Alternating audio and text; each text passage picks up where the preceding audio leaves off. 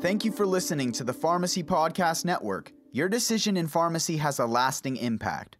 The daily decisions of people in our industry influence patients, affect families, and change our environment. That's why I want to tell you about Ultiguard SafePak, a product from Ultimed that makes choosing which pen needle to dispense an easy decision. Ultiguard SafePak pen needles are an FDA-cleared product that provides 100 premium pen needles in a Sharps container, all in one convenient package system. When you dispense the Ultiguard SafePak, you protect families and your community from Sharps injuries and you remove medical waste from the environment. To learn more, visit ultiguardsafepak.com/podcast. That's ultiguardsafepak.com/podcast. When you dispense the Ultiguard SafePak, you choose positive change. You're listening to the Pharmacy Podcast Network.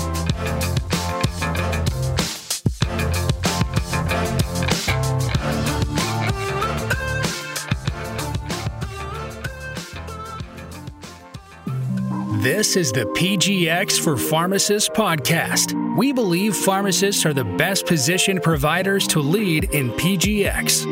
Pharmacogenomics is the study of how genes affect a person's response to drugs. This relatively new field combines pharmacology and genomics to develop effective, safe medications and doses that will be tailored to a person's genetic makeup. This podcast is dedicated to pharmacists with an interest in learning more about the data analytics, industry trends, and evidence-based usage of pharmacogenomics. Welcome to PGX for Pharmacists, part of the Pharmacy Podcast Network. Hi, everybody. I have Dr. Jay Patel on the call with us as our special guest speaker. I appreciate you being here, Dr. Patel. He's the chair of the Department of Cancer Pharmacology and Pharmacogenetics at Atrium Health's Cancer Institute.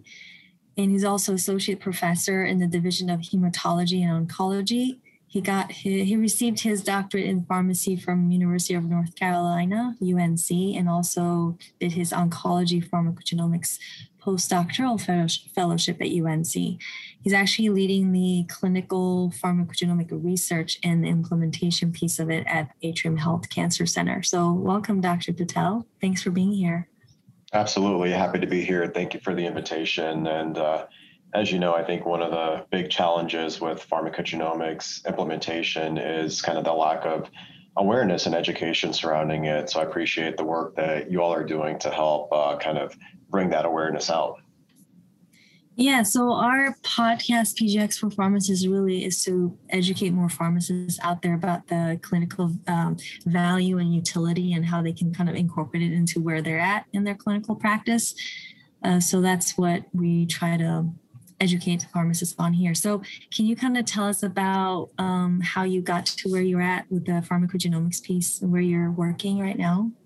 Yeah, sure. Absolutely. So again, I work at Levine Cancer Institute, which is part of Atrium Health, located here in Charlotte, North Carolina. Although we have several sites that are spread across the Carolinas, we also recently brought in another health system in Georgia called Navicent Health. And so they're now part of Atrium Health as well. And we also have a strategic partnership now with Wake Forest. So a very large nonprofit health system. I particularly work again at the Cancer Institute. Prior to coming here in 2013, I had completed my postdoc fellowship at UNC, which was specifically in pharmacogenomics at and implementation. So I had trained with Dr. Howard McLeod, who's very well known in the field of pharmacogenomics. And, at that time, it was really in a phase where folks were really just learning about pharmacogenomics, all the data coming out of the Human Genome Project and how we could really utilize genomic information to better manage patients' medications was really coming to fruition for specific drug gene pairs that had higher levels of evidence. And so I was involved with some of the research back at UNC and really figuring out how we could implement this into practice. And then came on board here to Levine Cancer Institute in 2013 at a time when this Cancer Institute was brand new. The building had gone up in 2012, brand new cancer center. And so I had really come in the initial phase to really help build a clinical pharmacology research program with a focus in pharmacogenomics. And in my leadership, my bosses were very interested in figuring out how we could integrate pharmacogenomics to become part of routine practice here at this brand new cancer center. They really saw the value in it, and they wanted to make sure that they had someone who had specifically been trained in this area. And so since I've been here in the last, almost 8 years now, coming in August, we've had a focus in many different areas of pharmacogenomics that spans across cancer therapies as well as supportive oncology. So looking at pain management, depression management, nausea, et cetera, a lot of the cancer-related symptoms that unfortunately our patients experience. And so we've basically set up our program to be able to have the research component as well as clinical component. And the research component really spans across early phase kind of genome-wide association studies, candidate gene studies, really trying to identify certain genes that may be associated with a particular clinical outcome, toxicity or drug response. And so we built a number of different biobanks. That's what I had to do very early on, because again, with this being a brand new program, we need the samples, we need the specimens to be able to do translational research with. And so we developed some biobanks early on. One is with our bone marrow transplant group, where all the patients that are admitting for a transplant are offered a consent for additional specimen collection so we can get cheek swabs on them, bank that DNA for future research. We developed a biobank in supportive oncology as well, so patients being referred to palliative medicine, given the number of supportive care drugs that those patients are receiving. So we've got several hundreds of samples from those patients, as well as more globally, we have tissue collection banks as well. And so that, again, after several years, we've now been able to accumulate several hundreds, if not thousands of samples now to be able to go back and do some more translational pharmacogenomic research studies with, trying to identify certain genes, again, related to particular drug outcomes.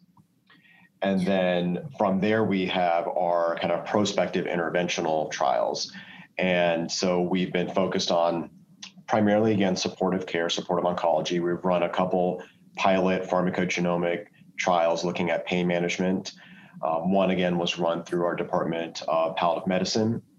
So again, this was more of a single arm, pragmatic kind of trial, figuring out, can we integrate this information into practice, and how often is it really being used? And again, this is really in a setting with a lot of clinicians who had never been exposed to pharmacogenomics before. So it involved a lot of upfront education, identifying the best mechanism to integrate results into the workflow, and really making sure that it wasn't too disruptive. And so we had completed that trial, and then we used some preliminary data to apply for a larger grant. And now we're running a study that's funded by the American Cancer Society, which is a larger trial focusing on both pain management as well as depression management, and actually doing some early screening to identify patients who are at risk for these symptoms, and then offering them consent to undergo pharmacogenetic testing and following them for about a 3-month period to identify how often are we using the results. And if we do use those results, what sorts of improvement do we see in cancer-related symptoms? And in a similar trial, we're also running it in our bone marrow transplant patients as well. Again, we've developed now our first kind of multi-gene in-house pharmacogenomic panel, and these patients are now consenting to both of those trials, and we'll undergo testing, and then we'll integrate that information back into our EMR system and monitor how often the results are being used and what sorts of improvements do we see in cancer-related symptoms and overall quality of life. And then the last piece of that I'll mention is, so we got our translational research, our clinical trials or prospective interventional trials, and then also purely just clinical implementation. And so far, the pure clinical implementation piece has been a bit slower to follow. We have implemented a couple single gene tests that we develop in our own lab here. It's a CLIA certified lab. And so we've been able to develop these internally to offer to our patients. One of which is CYP2C19, which we actually test all of our transplant patients for. And the reason being is that their primary antifungal prophylaxis they receive post-transplant is voriconazole. And so we published on this data, I think it was last year, in Clinical Pharmacology and Therapeutics, to basically show that if we can identify rapid metabolizers or ultra rapid metabolizers up front and just start them off at a higher dose, we're much more likely to get them within a therapeutic concentration range or a trough concentration. And this has resulted in fewer breakthrough fungal infections. And we expect, based off of some modeling we did, to actually reduce overall healthcare costs in those patients too. And so that's one that, based off of that data, we now continue to test every transplant patient. And then more recently, we had implemented DPYD testing for patients who are receiving 5-fluorouracil or capecitabine. And this is not sort of a routine standard operating procedure right now, but it's basically something that we do offer to primarily our GI medical oncologist. And after presenting the data, we now have at least a few physicians who are very interested in testing. Again, with our cancer center being based out of Charlotte, but we have multiple sites, we've actually developed kits to send out to those sites so that way they can do cheek swabs and then overnight the sample back to us. We just recently started this essentially earlier this year, and we may have tested maybe about 25, 26 patients so far. And typically, we would only expect for maybe 5% of patients to carry a variant. However, we've already identified, I think it's been about 5 patients or so. And so we're identifying these patients pretty early now. Some of them are brand new patients that haven't started treatment yet, and we've identified a variant and been able to institute a dose reduction up front to help prevent toxicity. But unfortunately, there's been some other patients who have already developed toxicity and had already been hospitalized for days to weeks due to a 5-FU related toxicity. And then the physician decided they wanted to test for DPYD. We got the test results in, and the patient carries a variant. So we're hoping that we'll see a shift now, especially as we're now identifying these variants, and we're identifying them in patients who have already had toxicity. Hopefully we'll see a shift where physicians are actually going to be sending this in prior to the first administration of the drug. So we're hoping to institute more and more tests now going forward. But it's been a long road over the last 7 to 8 years to really get this new program implemented. And now I've been able to recruit a couple more folks to help me out as well. But it's been a very exciting time, and I'm very excited to see how we're going to scale this up, especially as we talk about our partnership with Wake Forest and potentially look at testing beyond just the cancer center as well. Well, that's awesome. That's a lot of awesome thing you guys are doing. And I think starting a PGX test before you put a patient, especially when it comes to cancer medication, because you want to do that from the beginning. You don't really want to do a trial and error there for sure. And so that's really awesome. You guys are doing that. But who actually, because I know you said you're doing a grant, this part of the grant. So is that how the funding takes place? Because I know the cost to some of these, they may not be covered by the insurance, or some people don't have the insurance that's needed, or the copay is high. So how do you get about the that piece of it over the payment model, I guess, if you want to talk about the payment model? Sure. Is it that does the grant cover for the patients to get the test done, I guess? Yeah, so we've got a couple mechanisms. We've got right now 2 primary grant mechanisms. Again, we've got the palliative medicine study that is funded by the American Cancer Society. And then we have a transplant study, which is funded by the American Society for Transplantation and Cellular Therapy. So patients who are eligible for those trials, they get enrolled into the trial, obviously no cost to them, covered by the grant. And that's our multi-gene panel. We're looking at about 11 or 12 actionable genes that are related to supportive care. Outside of that, again, we only have our 2 clinical diagnostic tests, single gene test, which is a CYP2C19 and DPYD. Patients who are eligible for those tests, we are covering the cost. We're actually not billing patients. We're not charging patients. We're just eating the cost of that right now institutionally. As we move forward to a model in the near future to be able to set up the billing system and ideally get greater reimbursement for these patients, that'll hopefully be the ideal scenario. Right now, again, we just decided that it is clinically appropriate to implement these. However, we did not want to add to the overall healthcare cost directly to the patient, given that there's limited coverage. And so those are for those 2 clinical tests. If we have patients or providers who are interested in other tests outside of what we currently have, we do send out testing to commercial vendors. And then obviously through that mechanism, there is going to be cost associated with that. And it can range anywhere from, $300 to $500 or so for a multi-gene panel.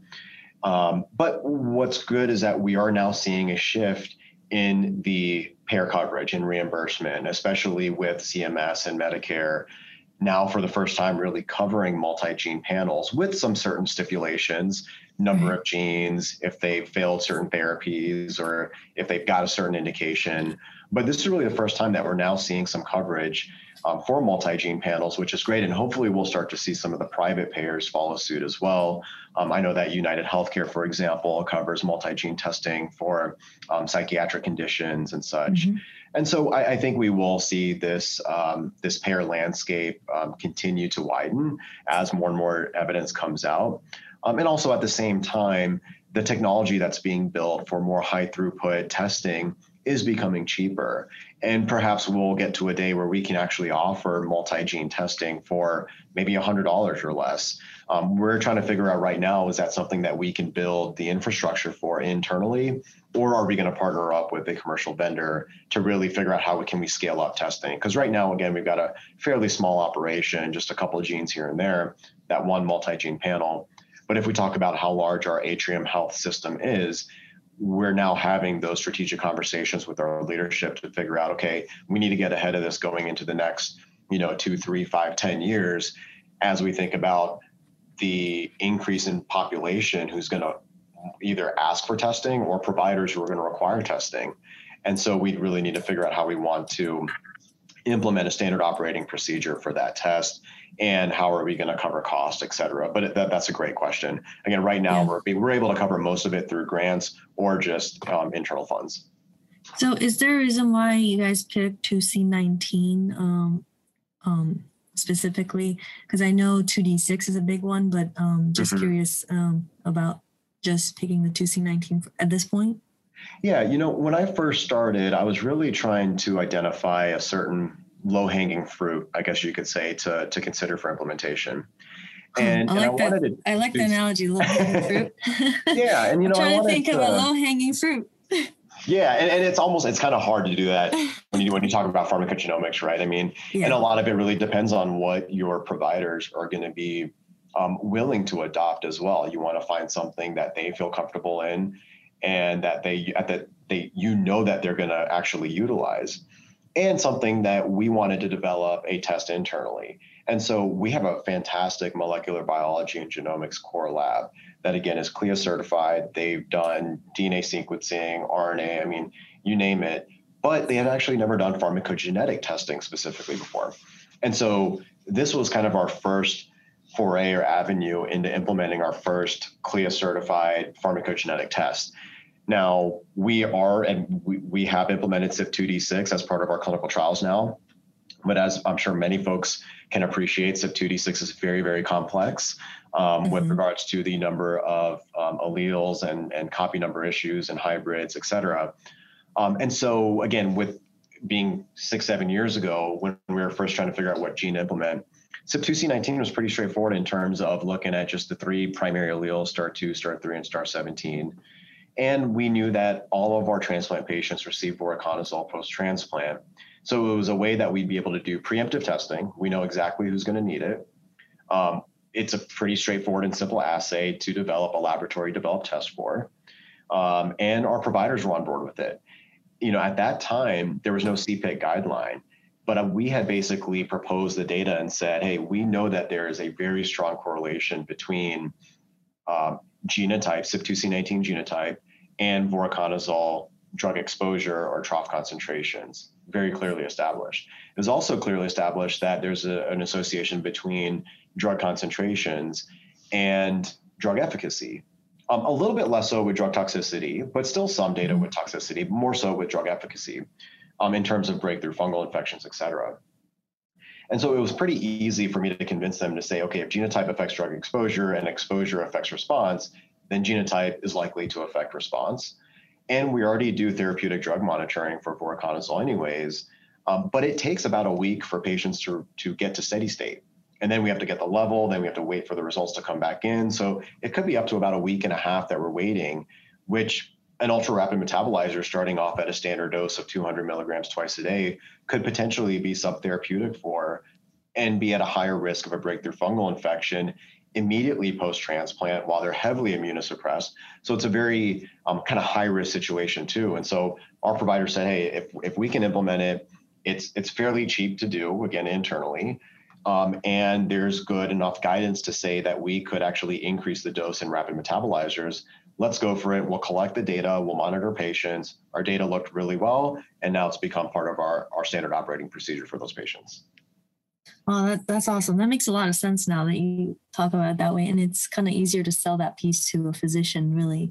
But if you were to go backwards, I know, you started out as a pharmacist, and I know right now there's not a lot of pharmacy schools. And I'm thinking when you were in pharmacy school, that's even way further back. But there's not a lot of PGX classes or educational piece inside pharmacy schools. At least when I graduated, there wasn't either a lot. So I'm actually a preceptor to one of our St. Louis College of Pharmacy here, trying to educate the pharmacists coming out that the value the PGX has and all those amazing things pharmacists can do outside of just retail and hospital. But how did you, when you became a pharmacist, even stumble upon PGX to even go this route? I think that's where I would want to know, because I know where my path got here, but just curious about yours, how you even stumbled upon pharmacogenomics. Yeah, it's really interesting. As I'm sure is the case with probably most pharmacy students going into pharmacy school, I had never heard of pharmacogenomics before. I had no idea that genetics could affect drug response or drug toxicity risk. I knew very little about it. And so, I went into pharmacy school, and then I think it's in my third year that at UNC, we had an elective class in pharmacogenomics. And so I was like, okay, well, that's got to be really interesting. So, I took that elective, learned a little bit more about it, got really fascinated in it. And when I first went to pharmacy school, I always thought I was going to pharmacy school to work in retail, because I'd actually worked in retail in high school and then again during pharmacy school. And I always thought that was going to be the path that I would follow. Then I really learned more about the value of clinical pharmacists in the hospital setting. And so I got interested in that. I started doing some research bench work for one of our professors at UNC who was researching drug transporters. Thought that was interesting, but I didn't really want to be at the bench the whole time. And so I was like, okay, maybe research isn't it for me. Clinical was still interesting. I shadowed our oncology professor, did some oncology rotations in my P4 year. And then I was able to establish as well a pharmacogenomics rotation in my P4 year, again with Dr. McLeod. And it was kind of eye-opening in terms of learning about a lot of the work that he had done up to that point. He was very key in some of the early genes that were identified, like TPMT and DPYD, et cetera. And so it was really exciting to figure out mechanisms to better understand how can our own DNA affect drug response. And if that's something that you can prove, how do you translate that into clinical practice? And again, I was very early into learning about some of this stuff. At that time, UNC had an oncology fellowship available that they offered to graduates. And it was more of an academic fellowship in oncology. But again, I became really interested in this aspect of pharmacogenetics, and I had already done the rotation. UNC actually had a Center for Pharmacogenomics and Individualized Therapy there that Dr. McLeod was a director of. And they had taken PhD students and postdocs and things, but they didn't really have a PharmD fellowship set up. And so I had actually approached him and said, hey, is this something that we could do? I'm really interested in this. I want to establish a career in this area. But understanding, like you said, this was, 10 years ago, mm-hmm. There weren't many programs out there looking at pharmacogenomics. And so I had told him, UNC is a perfect place to establish this. And so I talked with our oncology professor too and said, hey, oncology, pharmacogenomics, it all seems like a lot of it goes hand in hand. You also talk about cancer genomics. And so we ultimately were able to establish a new fellowship at that time, which was sort of a hybrid of an oncology pharmacogenomics fellowship, slightly academic, slightly clinical, some bench work. So I did some actual genotyping myself, but it was really something that we were able to establish together. And that's what I tell a lot of the pharmacy students when I take them on rotations now here at Levine Cancer Institute is that if you're interested in something, identify champions and figure out how you can make it happen. It doesn't mean that something has to exist in order for you to have that experience or to get something done. You may identify a brand new area that you might be interested in, something that you came across that you didn't know existed. And it still may not exist in terms of the opportunities that you're looking for, but you might be able to identify the champions out there or the experts who can make it happen for you. And if you can partner up with them and really convince them that, you're the right investment, that if they invest in you, that you can make something out of it. That's huge. That's important. A lot of that came from networking and really kind of just selling myself and saying, hey, I know exactly where I want my career to be. I need you to help me get there. And if they see the value in you, then, you're golden. And it worked out very well for me. Timing worked out very well for me in terms of doing the fellowship and then this brand new cancer center coming up. It was somewhat of that kind of high risk, high reward position because, it was coming to a brand new cancer center that nobody knew about.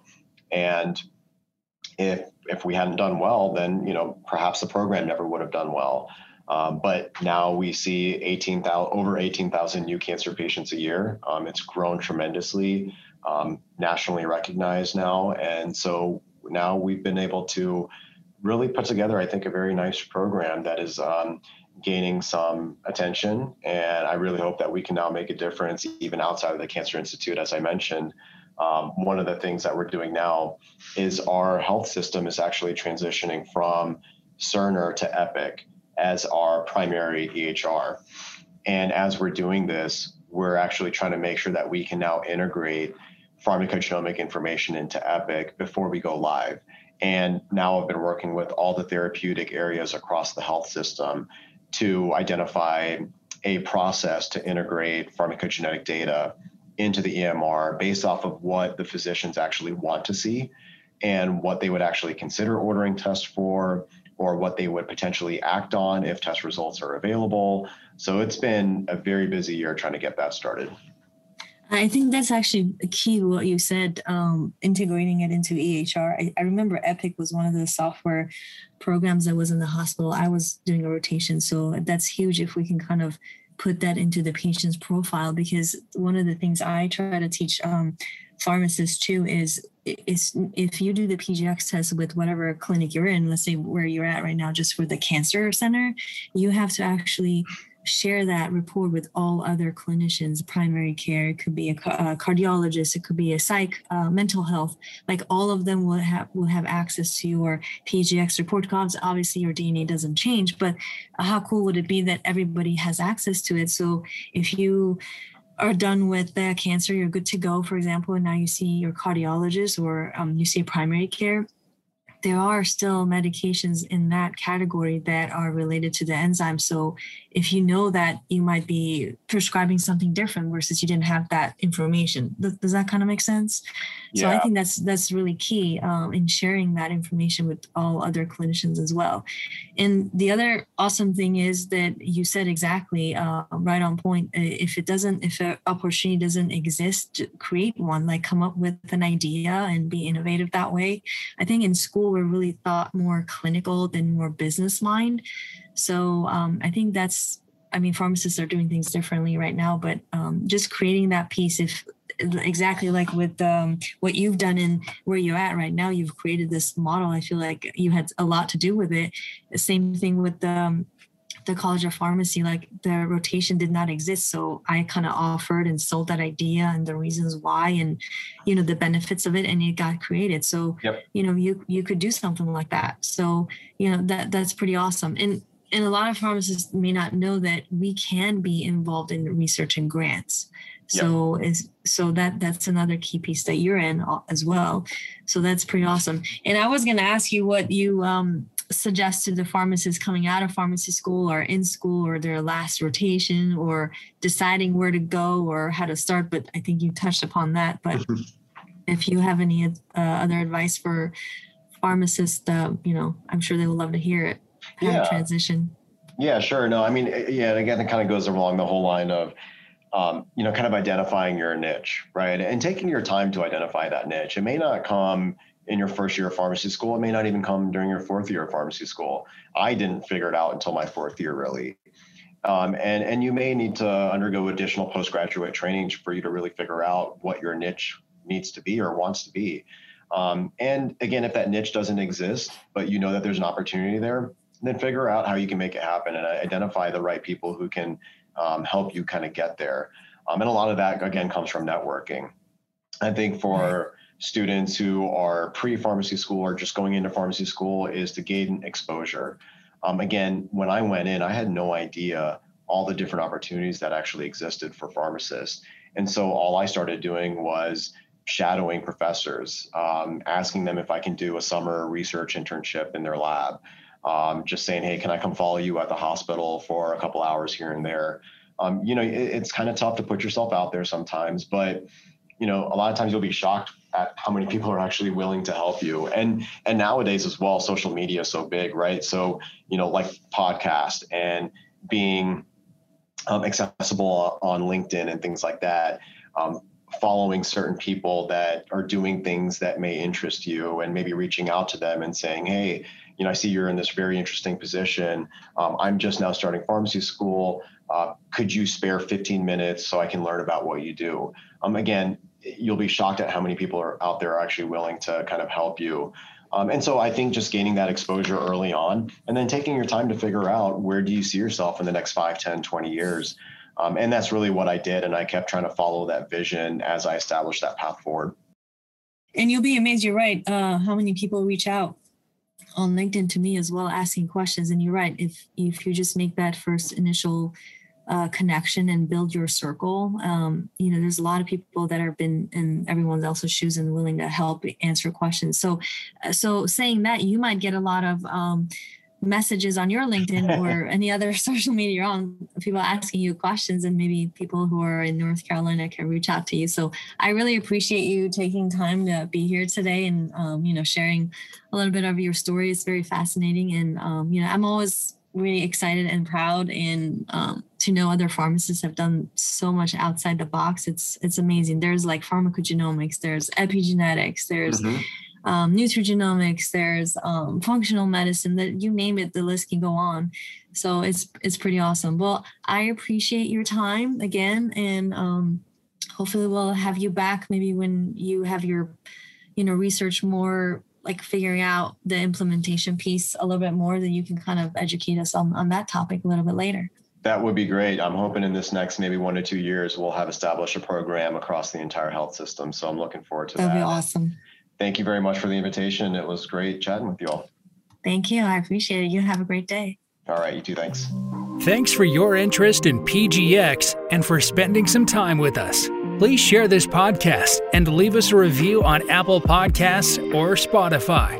For all of our episodes, please visit pgx4rx.com. That's pgx4rx.com.